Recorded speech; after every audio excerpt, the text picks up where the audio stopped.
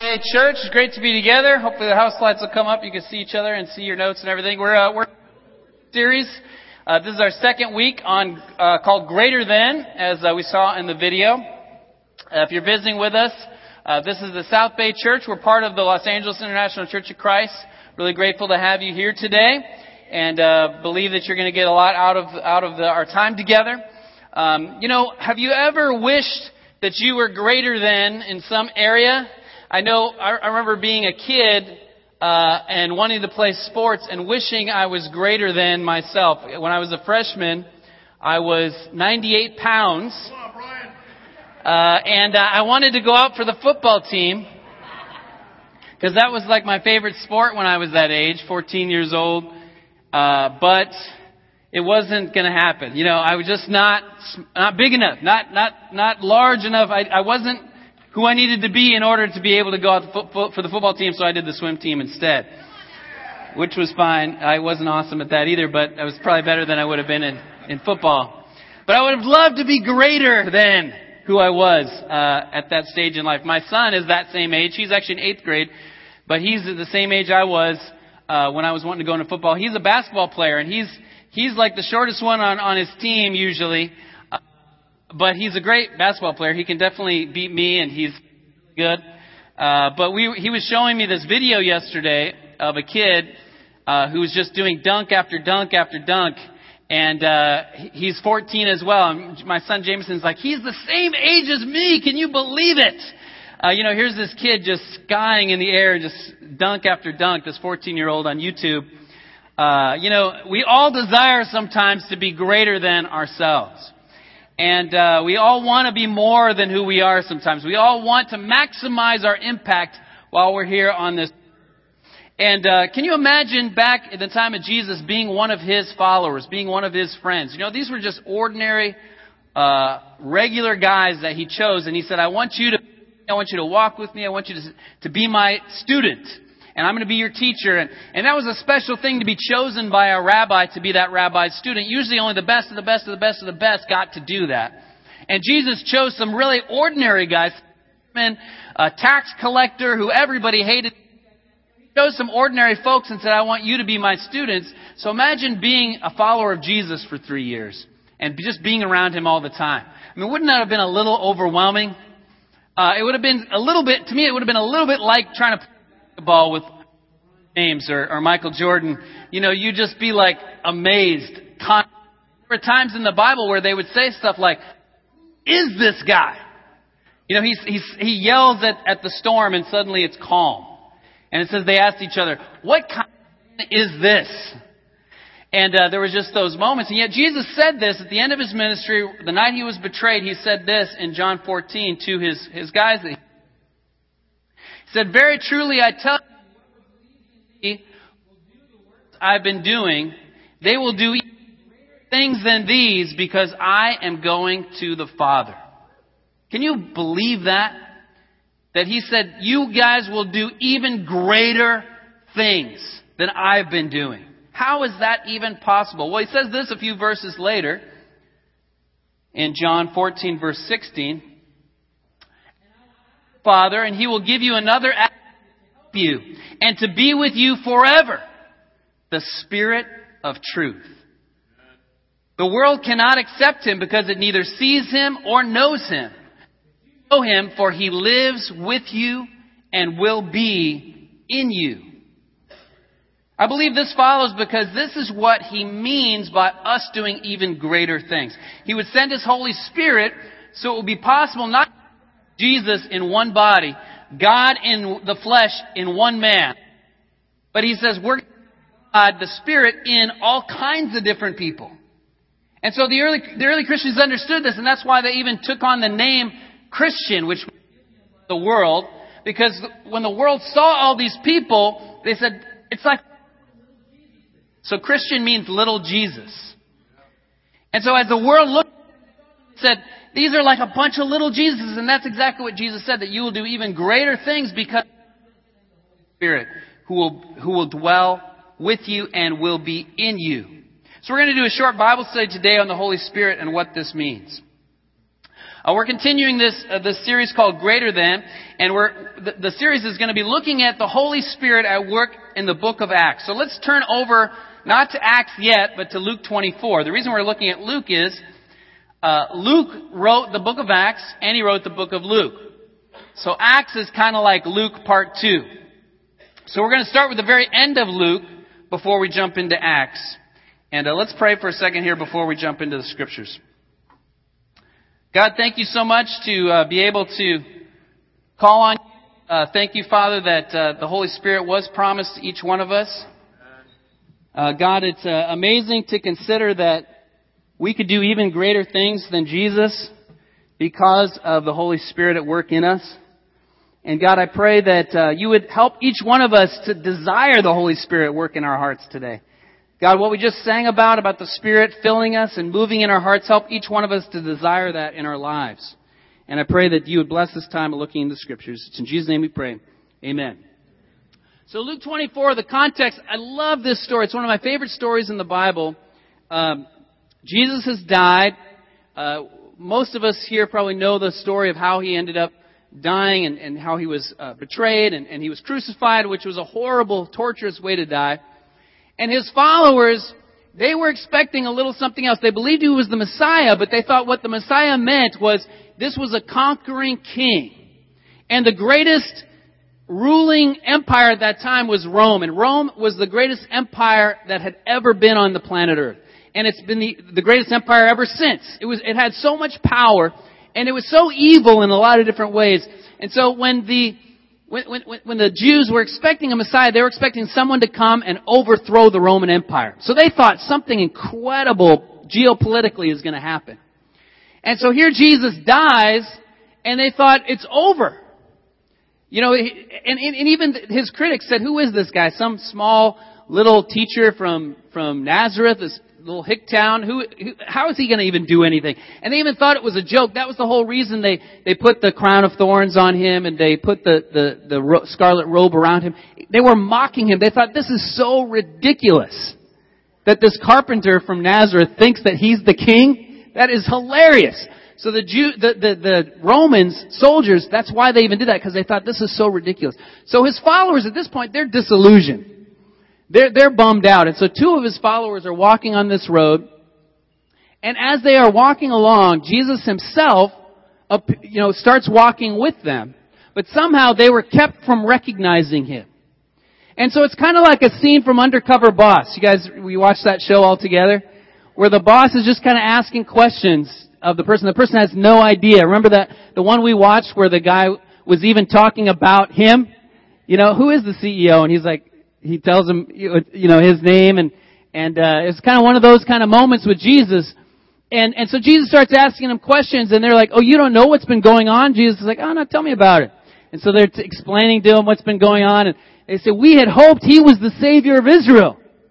And so it tells you right there, their hopes have been dashed. We had hoped. We were looking for great things, but it just didn't work out. We had hoped. And Jesus gets a little riled up, and he says, how foolish you are and how slow of heart to believe. And then as they're walking along the Scriptures, he started to explain all the verses in the Old Testament and how they had to be fulfilled and how this is the plan. This is what was supposed to happen.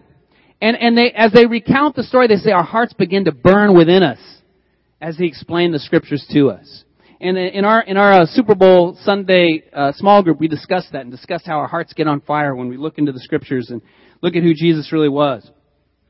And so we pick that up here in Luke 24. This is right after that happens. In verse 45, they all get together, all of his followers, and it says in verse 45, then he opened their minds so they could understand the Scriptures. He told them, this is what is written.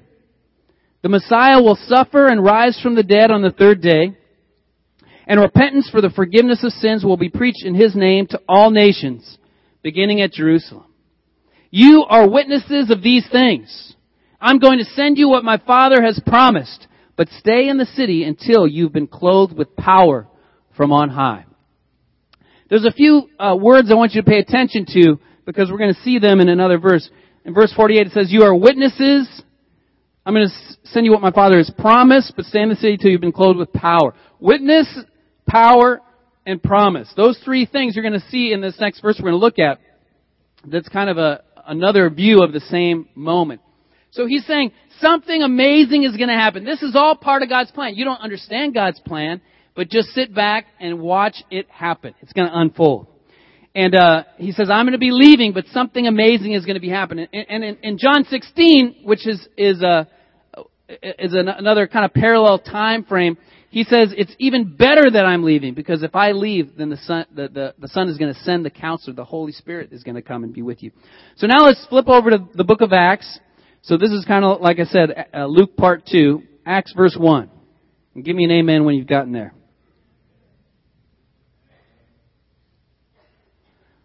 Okay, Acts chapter 1, or start in verse 1. It says, in my former book, Theophilus, that's the book of Luke, I wrote about all that Jesus began to do and teach until the day he was taken up to heaven, after giving instructions through the Holy Spirit to the apostles he had chosen. After his suffering, he presented himself to them and gave many convincing proofs that he was alive. He appeared to them over a period of 40 days and spoke about the kingdom of God. So we just were talking about one of those times he appeared. On one occasion, while he was eating with them, he gave them this command.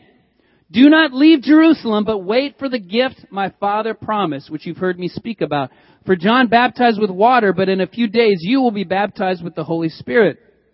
Then when they gathered around him and asked him, Lord, are you at this time going to restore the kingdom to Israel? In other words, okay, is now the time that Israel becomes the leading world power and Rome gets conquered? Is that what's about to happen? In verse 7, he said to them, it is not for you to know the times or dates the Father has set by his own authority, but you will receive power when the Holy Spirit comes on you, and you will be my witnesses in Jerusalem and in all Judea and Samaria and to the ends of the earth. After he said this, he was taken up before their very eyes, and a cloud hid him from their sight. So those three things we see here as well. In verse 4, it says, you're going to get the gift my Father promised. In verse 8, it says, you will receive power when the Holy Spirit comes on you. You will be my witnesses. See, all human history is all coming together, Jesus is saying. Everything in the Old Testament, it's all coming to fulfillment. And there's going to be power. There's going to be the Holy Spirit at work. Everything the prophets have said is going to be fulfilled right here. And the kingdom of God, this is what all the parables I've been talking about are all coming to fruition right here. The kingdom of God is coming. And so you see this connection between power, the Holy Spirit, the kingdom of God, and being witnesses to the whole world. Which, again, this is just a handful of people. You got to imagine that Rome is this incredible empire. It fills the whole known earth. And it's demanded that you worship the leader of this empire as a god.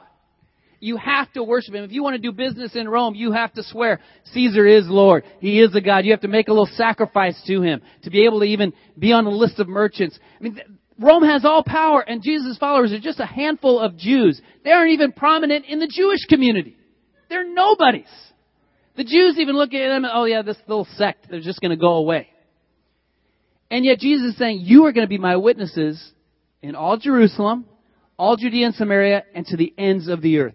God is going to use you to do even greater things than have happened up to this point. This is going to be amazing. Just watch and see it happen. And so we're going to use this verse as kind of our launching point for this series. Today we're talking about greater than my view. Next week we're going to talk about greater than myself. The following week, greater than my life. And the last week, greater than my world. And we're keying off this verse, you will be my witnesses. We're going to talk about being a witness for God. We're going to talk about the Holy Spirit dwelling in us. The Holy Spirit being promised to us, dwelling in us, leading us, and being our comforter, our counselor. Next week, we're going to talk about myself, we're going to talk about like in Jerusalem, kind of expand it a little bit. We'll talk about what the Holy Spirit does in our life. The week after that, we're going to talk about beyond that, all Judea and Samaria, what kind of impact can our church have in this community? And the following week, the world. We're going to talk about what kind of impact can the church have in the whole world. And try to get our minds to open up to what God wants to do. And it being greater than anything that we expected. The Holy Spirit is huge. If you read the book of Acts, it's all about the Holy Spirit. Many have said the book of Acts should be called the Acts of the Holy Spirit. Because as you read the book of Acts, it's just continually, the Holy Spirit's doing this and the Holy Spirit's doing that. And they don't even have a plan. Jesus' plan is just stay in the city. You know, He doesn't say, okay, put this great plan together. Just stay in the city. You're going to get the gift of the Holy Spirit and then just hold on. And you just see that throughout the book of Acts. They don't even know what the Holy Spirit is going to do, but they are responsive to His leading, and the whole world is changed. By the end of Acts, the whole Roman Empire is hearing the Word of God. The Holy Spirit is huge. And why do we not talk about the Holy Spirit enough? I think there's a fear there. When we think about the Holy Spirit, there is a fear there. We got to be a little honest. There's a fear there. Why is there a fear? Well, okay, we live in a religious country. And, you know, in the name of the Holy Spirit, we've all seen a lot of really weird things. Haven't we?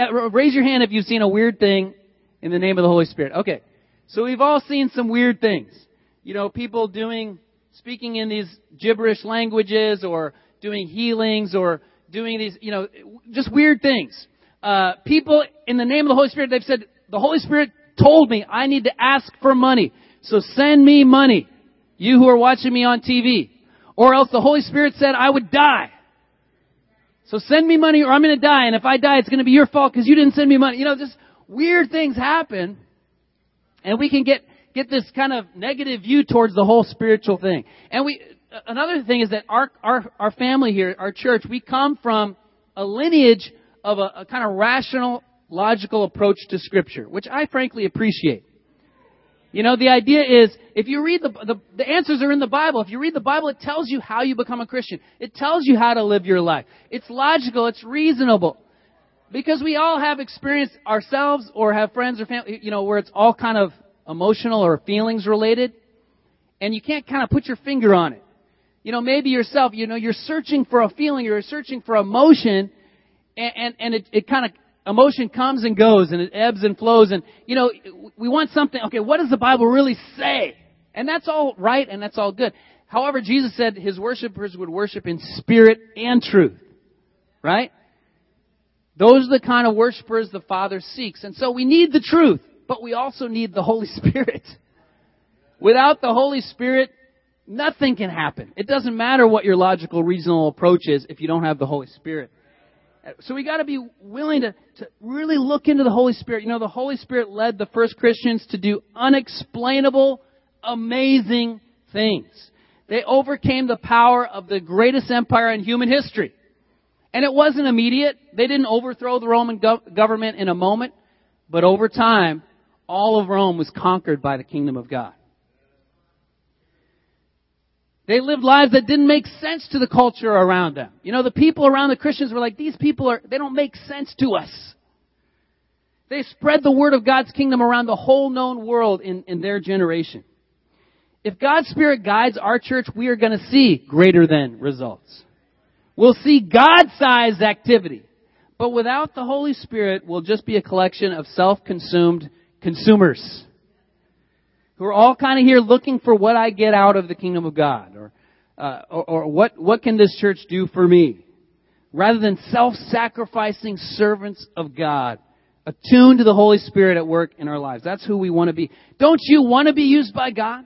I know you do. That's why you're here today, because you want to see results in your life. You want to see impact. You want to see the fruits of the Holy Spirit at work in your life and in your family's life. That's why you're here. You know, going back to the analogy I made at the beginning, it might seem a little silly, but if I told you I had an encounter with God and He gave me a miraculous ability to play basketball, you know, you would expect to see some results. Wouldn't you? I mean, if I was playing against Calvin, I mean, you would expect me to beat Calvin. Even though Calvin played college basketball, could have gone pro. I mean, he's amazing. If I had an encounter with God, I mean, you would expect, wow, Brian's dribbling, his shooting. It should be amazing. It should be. I was picturing this in my mind, and the thing that came to mind was that movie, Like Mike. You guys remember that movie? You guys saw that movie? I tried to find a clip online, but they must have pulled it all off the internet. But I did find Like Mike 2, so I'm going to play a clip of Like Mike 2. You probably didn't even know there was a Like Mike 2. I didn't know, so here's a clip.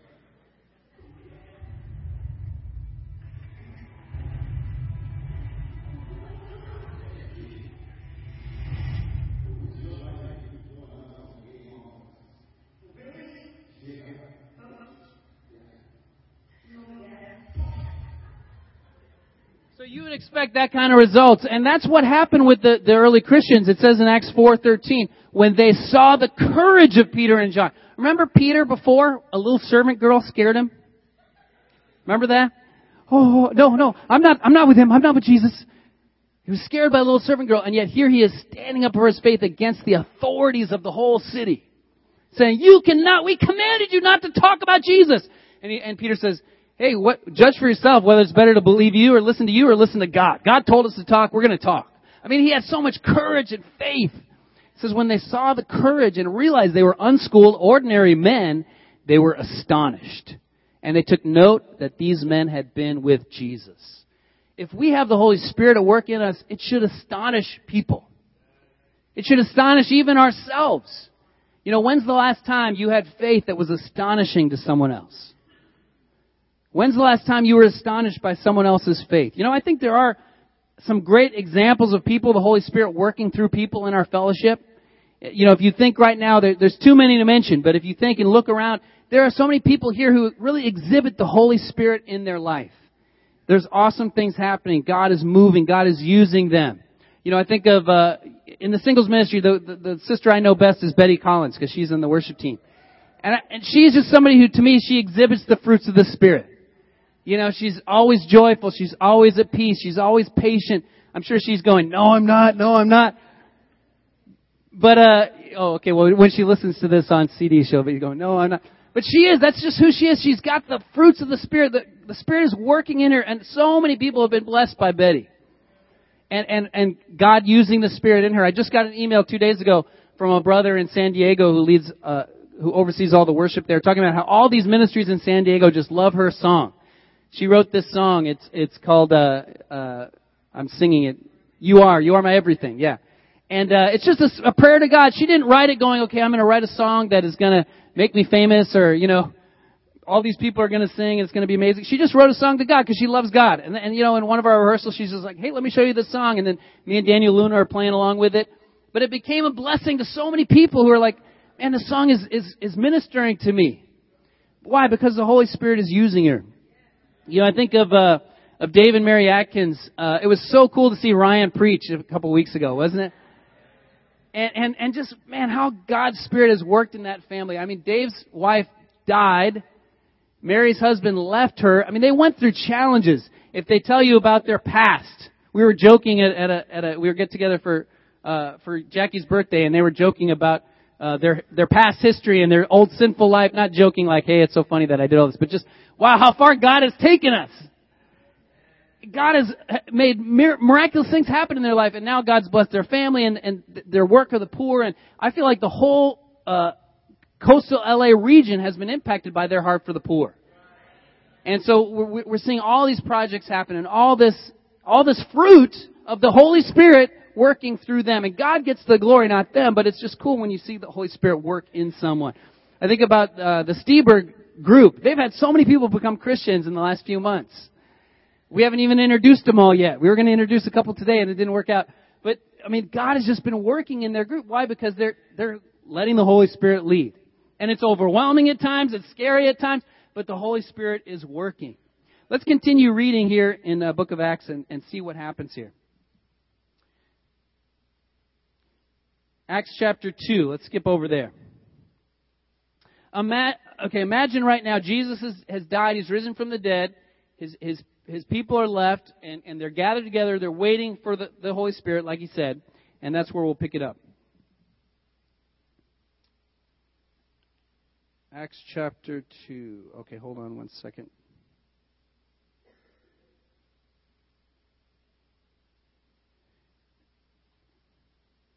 I copied all the scriptures into my notes except this one. Okay, so we're just going to let the Spirit move. I'll just tell you the story. Okay. So they're all gathered together in one place because they're waiting for the Holy Spirit. And it says, then suddenly the blowing of a violent wind, the sound of a blowing of a violent wind filled the whole house where they were staying. So there's a group of people together. Maybe it's 120 or so. It says in chapter 1, there's 120 people. So imagine this. You're with 120 people in this place. You're waiting. You don't even know what God's going to do. He's going to do something. And then it says the sound like the blowing of a violent wind. You anybody here ever been in a violent wind? I mean, it is incredibly unnerving. We were, for those who are parents of boys, we had a camping trip last summer. You guys remember that? And all night long, the blowing of a violent wind, our tent was like, we got no sleep. It was terrifying. And this sound is so loud that it says the whole town gathered because they heard the sound. And there's thousands and thousands of people. 3,000 people ended up getting baptized. So imagine how many thousands of people, if 3,000 got baptized, how many more were even there? And all these thousands of people heard the sound. That's why they came. So it must have been so loud. It must have been absolutely deafening if you were in that house. And then it says, then they saw what seemed to be tongues of fire that came and separated on each of the brothers, on each one of their heads. I don't know what that looked like, but it must have been really crazy and weird. You hear this sound and then you look around and there's like this shaft of light or this tongue of fire coming out of each person's head. And then they were each able to speak in other languages as the Holy Spirit enabled them. So when this crowd comes together, they hear all of these different languages. Each person, each group, each ethnic group hears their own language from these guys. This is amazing. This is incredible. This is something that never happened in the time of Jesus even. I mean, Jesus healed individuals. He raised people from the dead. That was amazing. But nothing of this scale. You know what I mean? Where the whole entire city heard a sound and came together. And so Peter gets up. He explains what's happening. And he says in verse 16, he says, this is what was spoken by the prophet Joel. In the last days, God said, I will pour out my Spirit on all people. Peter immediately recognized this is what Jesus was talking about. When he said there would be power, when he said we would be witnesses, when he said that this is what my Father promised, he knew this is it. This is what was in the Old Testament. Joel saw this hundreds and hundreds and hundreds of years ago, that this would happen. This day would come when God's Spirit would pour out. And the pouring out of the Holy Spirit and the baptism of the Holy Spirit, they're the same thing. Like if you took a penny and put it in a bowl and you poured out water on top of it, what would happen to that penny? It would be baptized, right? It would be immersed in the water. And so when God's Spirit is poured out, the baptism of the Holy Spirit, we all get immersed in the Holy Spirit. And that's exactly what happened at this time. It was an amazing thing. And then skipping down to the end of his lesson, he preaches about Jesus and who Jesus was. He stands up with courage and faith. And he ends out in verse 36 saying, therefore let all Israel be assured of this. God has made this Jesus whom you crucified both Lord and Messiah. Messiah, again, that's that king who's conquering the Roman Empire.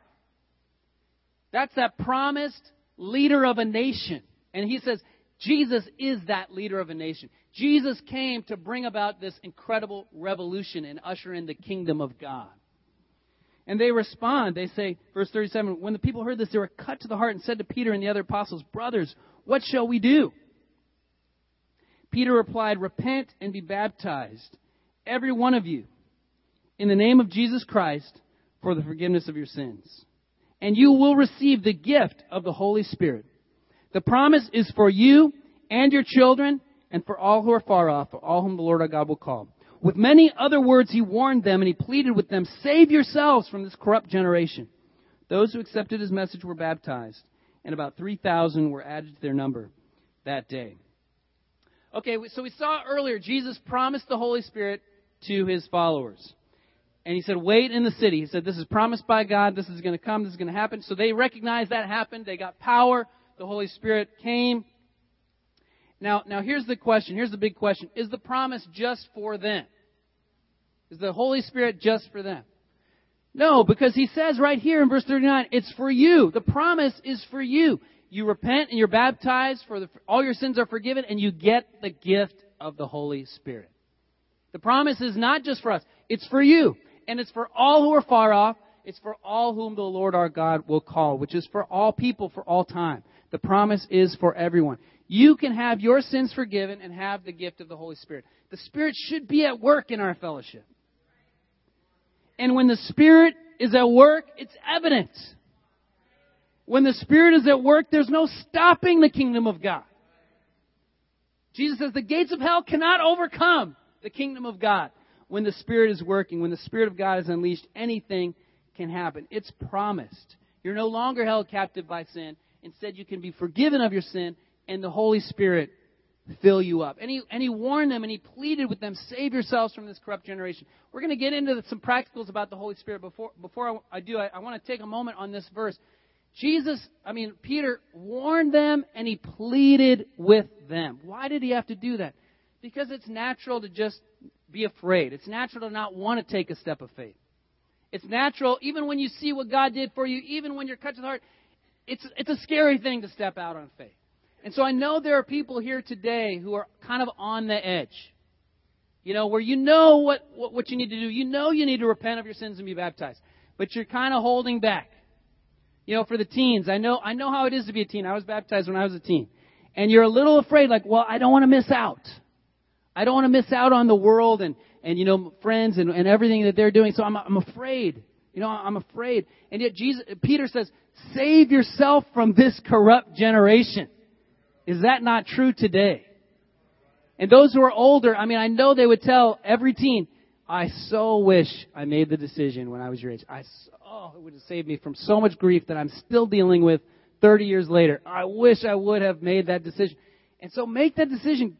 Save yourself. How come Peter says save yourself? I thought God did everything. I thought Jesus was one. I thought we were saved by grace. How can Peter say save yourself? Why is that? Well, because the offer is there. Jesus has done all the work. The Holy Spirit is promised to you, but now we got to respond. And so we got to respond in faith and save ourselves from this corrupt generation by responding in repentance and baptism. A few things about the Holy Spirit. Number one, the Holy Spirit is promised. The Holy Spirit is promised. Backing up to this verse we looked at earlier, Jesus says it's the Spirit of truth. The world cannot accept Him because it neither sees Him nor knows Him, but you know Him, for He lives with you and will be in you. The Holy Spirit is a person. Did you know that? For years and years and years as a follower of Christ, I referred to the Holy Spirit as it. I might even have today already because I just naturally do that. It's going to do this or it's going to do that. And yet I did a Bible study years ago and realized, and it was just one of those aha moments, there's not one place in Scripture the Holy Spirit is referred to as it. Not one place. Always He, just like this verse. Why? Because the Holy Spirit is not, it's not like this force that you can kind of capture and use for your own, your own desires, like the Force in Star Wars. It's not like that. It's the Holy Spirit is a person. It's a He. It's the Spirit of God. It's God in this form that dwells within you. It's amazing. And so that calls us to a relationship with the Spirit. That calls us to understanding we have a relationship with this person, with this being, and a relationship with people and how that being, how that person of the Holy Spirit is at work in our lives. The Holy Spirit as a person has emotions. There's places in the Bible where it says, do not grieve the Holy Spirit. Why? Because the Holy Spirit has emotions. In fact, the Holy Spirit is the creator of emotions. God created emotions. So the Holy Spirit can get frustrated. He can get frustrated with you, living and dwelling in you, when you're not following Him. Have you ever tried to give someone some advice and they won't listen to it? And you're frustrated with them, and you know what's going to happen. We had this issue happen over Christmas with one of my kids. I won't say which one, and I'll try to keep it very vague. It wasn't, I'm not going to say who it wasn't even. I heard a comment over there. Yikes. So, one of my kids, there was something we knew, this is going to happen if you don't follow our advice. And my wife and I both told our kid the same thing. Don't do this. This is what will happen. And the child went ahead and did that. And what we said would happen, it happened. And the child was crying and the child was upset. And as parents, you're trying so hard not to say, I told you so. But it's in my mind over and over. I told you so, I told you so, I told you so, I told you so. I saw it happening before it happened. Why didn't you listen? And at that point, there's no even punishing because the child was already facing the consequences of not listening. But I think how many times with the Holy Spirit is the Holy Spirit just frustrated with us? Because the Holy Spirit, He has the big picture. He understands the whole point of view. He knows what's really going on, and so he can sometimes be frustrated going, why do you not listen to me? Why won't you follow me? The Holy Spirit was promised. And so we got to claim that promise. Jesus said we are to pray for the Holy Spirit. Remember the story he told? He says, you guys, okay, let me talk to the dads here today. If your son asks you for bread, would you give him a stone? If he says, hey, Dad, I'm hungry, can I have some fish? Would you give him a live snake? Here you go, son. I've been cooking a lot more dinners lately because Dessa is the math tutor in our house and doing all the homework. And so I said, okay, I'll do dinners during the week. So I'm making dinner every night. And, I'm trying to come up with things to feed the kids. But never has it ever once crossed my mind, I want to try to give them something they hate. I want to try to make them suffer with this meal, And that's the point Jesus was making. He says, you guys are evil and you know how to give good gifts to your kids. You're evil. But if your son asks for bread, you're not going to give him a stone. How much more then will God not give the Holy Spirit to those who ask Him? So we're supposed to ask for the Holy Spirit. We need the Holy Spirit. We're supposed to call on God and say, God, I need your Holy Spirit to help me. You promised me. Let's claim that promise from God. Number 2, the Holy Spirit is indwelling. The Holy Spirit is dwelling in us.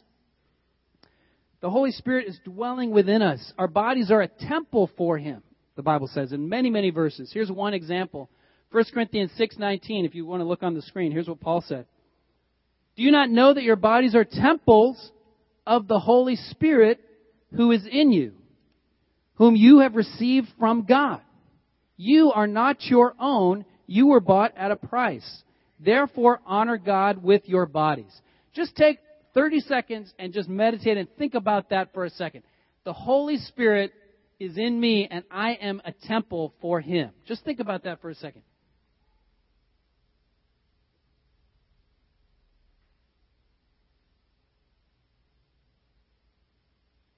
Isn't that astonishing? I mean, me? I'm fallen. I'm messed up. I've got sin. The Holy Spirit is in me. Yes. The Holy Spirit, by the power of Christ, is in you. And collectively, we all together, Ephesians 2 says, we become a dwelling for His Spirit. When we come together, all our mini temples, we become a big temple. So there is no longer a physical temple where God's Spirit dwells. All that stuff in the Old Testament, that huge, elaborate, ornate, beautiful temple of gold that Solomon built, that was a foreshadowing of you. That someday God's Spirit would dwell within you. You are His temple. As you go to school, teenagers. As you go to work, grown-ups. In your family, at home, on the job, on the freeway. Convicting.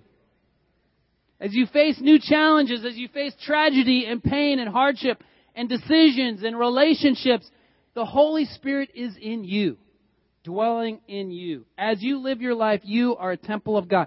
That's why Paul is so emphatic about saying, honor God with your body. In one place he says, how could you take your body and unite it with a prostitute? The Holy Spirit is inside you. And that's why he says you refrain from sin. The Holy Spirit teaches us to say no to sin because the Holy Spirit is within us. And in Galatians 5, it says, the flesh desires what is contrary to the Spirit, and they're in conflict with one another. The Spirit, what is contrary to the flesh. They're in conflict.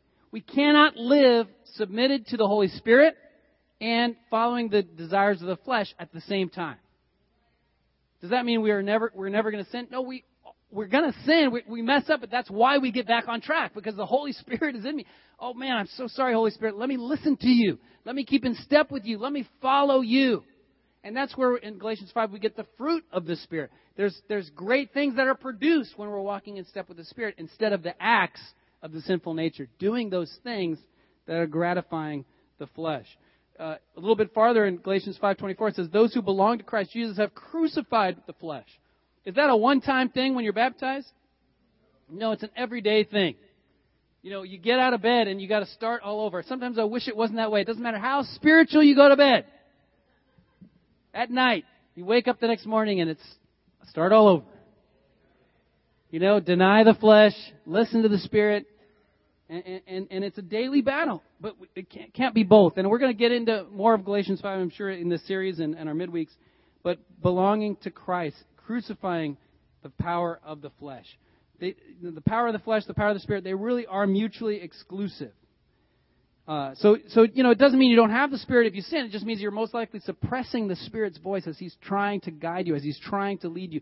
The Holy Spirit is greater than our view. We must be willing to submit to His leading.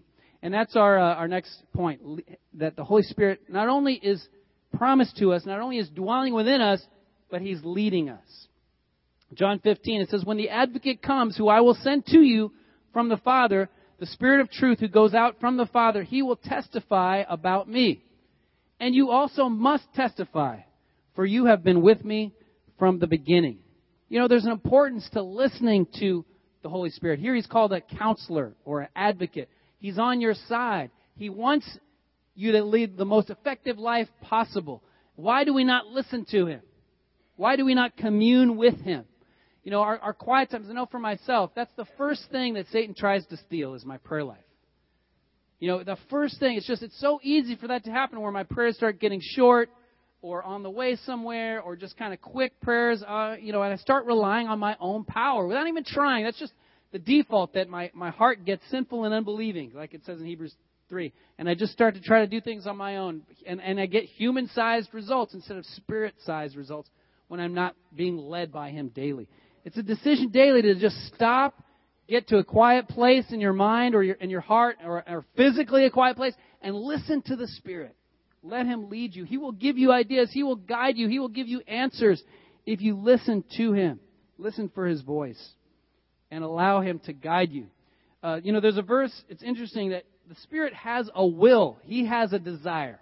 Living within you, He has a will. Like in verse 1 Corinthians 12, verse 11, it says, the gifts of the Spirit are empowered by one and the same Spirit who apportions to each one individually as He wills.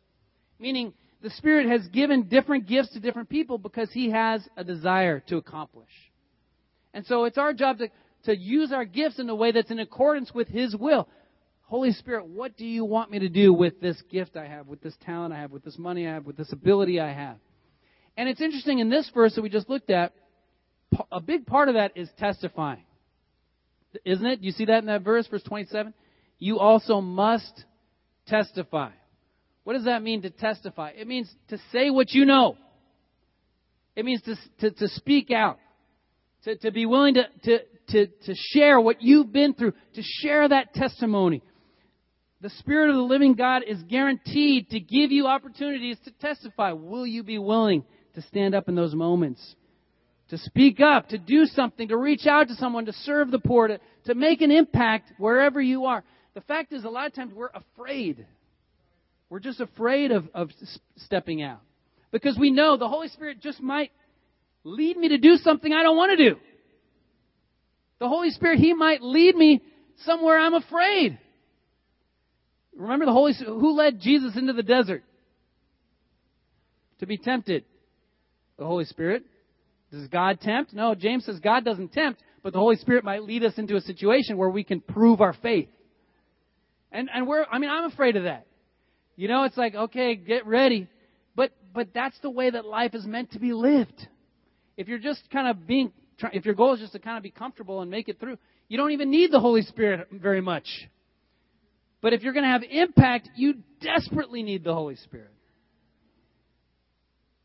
I think about how the Holy Spirit compels different people to do different radical things, go different radical places, or give up, make radical sacrifices. The Holy Spirit might call you to move somewhere. The Holy Spirit might call you to take on a new ministry. The Holy Spirit might cause you to give up something of great value. Will you listen to His call? We were in Denver last summer, and there was a great brother who's been around the church a very long time. Some of you might know him, Jim Hess. And he has a successful company, really comfortable life there in Denver. His kids are like teenagers. And he lives in suburbia in Denver. He's got a very successful job, making a lot of money. He works with some other disciples. He's kind of able to make his own schedule. Great setup, great situation. But he just felt called by God. He just felt like, here's this, because a lot of his work is in China. And he'd go over there and he sees, here is 1 billion people that don't know God. And we have some churches here and there, and God is doing awesome things in the churches in China, but there are hundreds of cities that have populations of more than 500,000 people that don't have a church. I mean, there are so many people in China. And he just felt like, I've just got to go over there. And so he moved his whole family, his teenage kids, picked up, left his suburban life in Denver, Colorado, awesome place. I'm going to mainland China. Later in life, in his 50s or whatever he is, and it was inspiring. There was a send-off that Sunday in Denver that we were there. I felt challenged. Here's this guy saying goodbye to the Denver church. Nobody said, hey, I want you to move to China. Nobody called him to do it. It was the Holy Spirit. The Holy Spirit just put it on his heart. I got to do something. The Holy Spirit might have called you to be exactly where you are, to be exactly in the community you are, but it's vital to understand the Holy Spirit did not call you so you could settle in, live out your life in comfortable and superficial peace. His purposes are not random or arbitrary. If you're still alive on this planet, it's because He has something He wants you to do. Do you believe right now you exist not for your own pleasure, but to help others know about God and to be used by God for His will? God has a plan for us. Sometimes we don't know what it is. We don't know what God's plan is. And we can be afraid because it's like, I want to know the whole plan ahead of time. And yet, how many people in the Bible, how many stories in the Bible do you know where God revealed the whole plan ahead of time? Here's what's going to happen. It's going to look really bad. But in the end, I'm going to come through in these ways specifically so you don't have to worry ahead of time. Does that ever happen? It never happens in the Scripture. It's a matter of us trusting. That's what it means to live by faith, that at each moment we're willing to trust the leading of the Spirit. Focus on the response today, at this moment. We need to make plans. As a church, we need to make plans. But our hope is not in the plans. The hope is in the Holy Spirit in this moment, one step at a time, and what He does. Forget worrying about God's plan for your life in one sense. Because you can be paralyzed by that. I'm just going to kind of wait until God reveals His plan for my life. You ever thought that? Come on, be honest. You can just get paralyzed. I'm just going to kind of sit back. I'll wait for God to reveal His grand plan. Forget that. Just step out on faith in some way today, and God will do something. The way the Spirit works is you never know how this Holy Spirit's going to work. There was a story I read about a sister, a disciple in the New York church, who she was on the news because she was in her car. It's anybody on Facebook that has friends on the East Coast, you recognize they're going through a whole lot of different stuff than we are right now. I mean, oh my gosh, the polar vortex over there. I mean, we're living in summer here, and they're in polar vortex. But anyway, the sister, she's on the road, and she sees this woman who's in trouble in the storm. She sees she needed help. So she gets out of her car. She goes to help this woman in need, an older woman. She helps the older woman in the snow, and in the process, she falls. The disciple fell and hit her head. So she was rushed to the emergency. She was taken to the emergency room, and they did a head scan, and they found out she had a brain tumor that needed to be operated on that she never would have known if she hadn't have done that. If she hadn't seen this person in need, she gets out of the car, she helps them, and it was on the news. Why? Because wow, this is amazing. But that's the way the Holy Spirit works all the time. If you're following what He's telling you to do, He just does different things and makes things happen where the timing is like, wow, that was amazing timing. I was hanging out with DK this week, and he was telling me how he became a Christian. And he had a buddy, a coworker who he kept wanting to go to lunch with, and every time he wanted to go to lunch with, his buddy was doing a Bible study with somebody or other. And he's like, man, what are you doing? And DK was kind of religious, but he wasn't living, wasn't living it like so many people. But he was like, I'm worried about my buddy because he's studying the Bible every day. That's a little extreme. So I want to go kind of see what's going on. So the next time he says, I'm going to go with you. So he shows up at the Bible study. And it's a Bible study with Tommy Tang and Eddie Moreno and some of the brothers in the campus ministry. And needless to say, a few weeks later, DK was baptized into Christ. His buddy never made it, but DK was baptized. The Holy Spirit was working there. The Holy Spirit had a plan. We don't know the plan ahead of time, but the Holy Spirit was leading us. Think about in your life. Just stop for a second and meditate and think, when was a time you saw the Holy Spirit work? And just think for a minute. I'm just going to let you think for a second, and then we'll talk about that.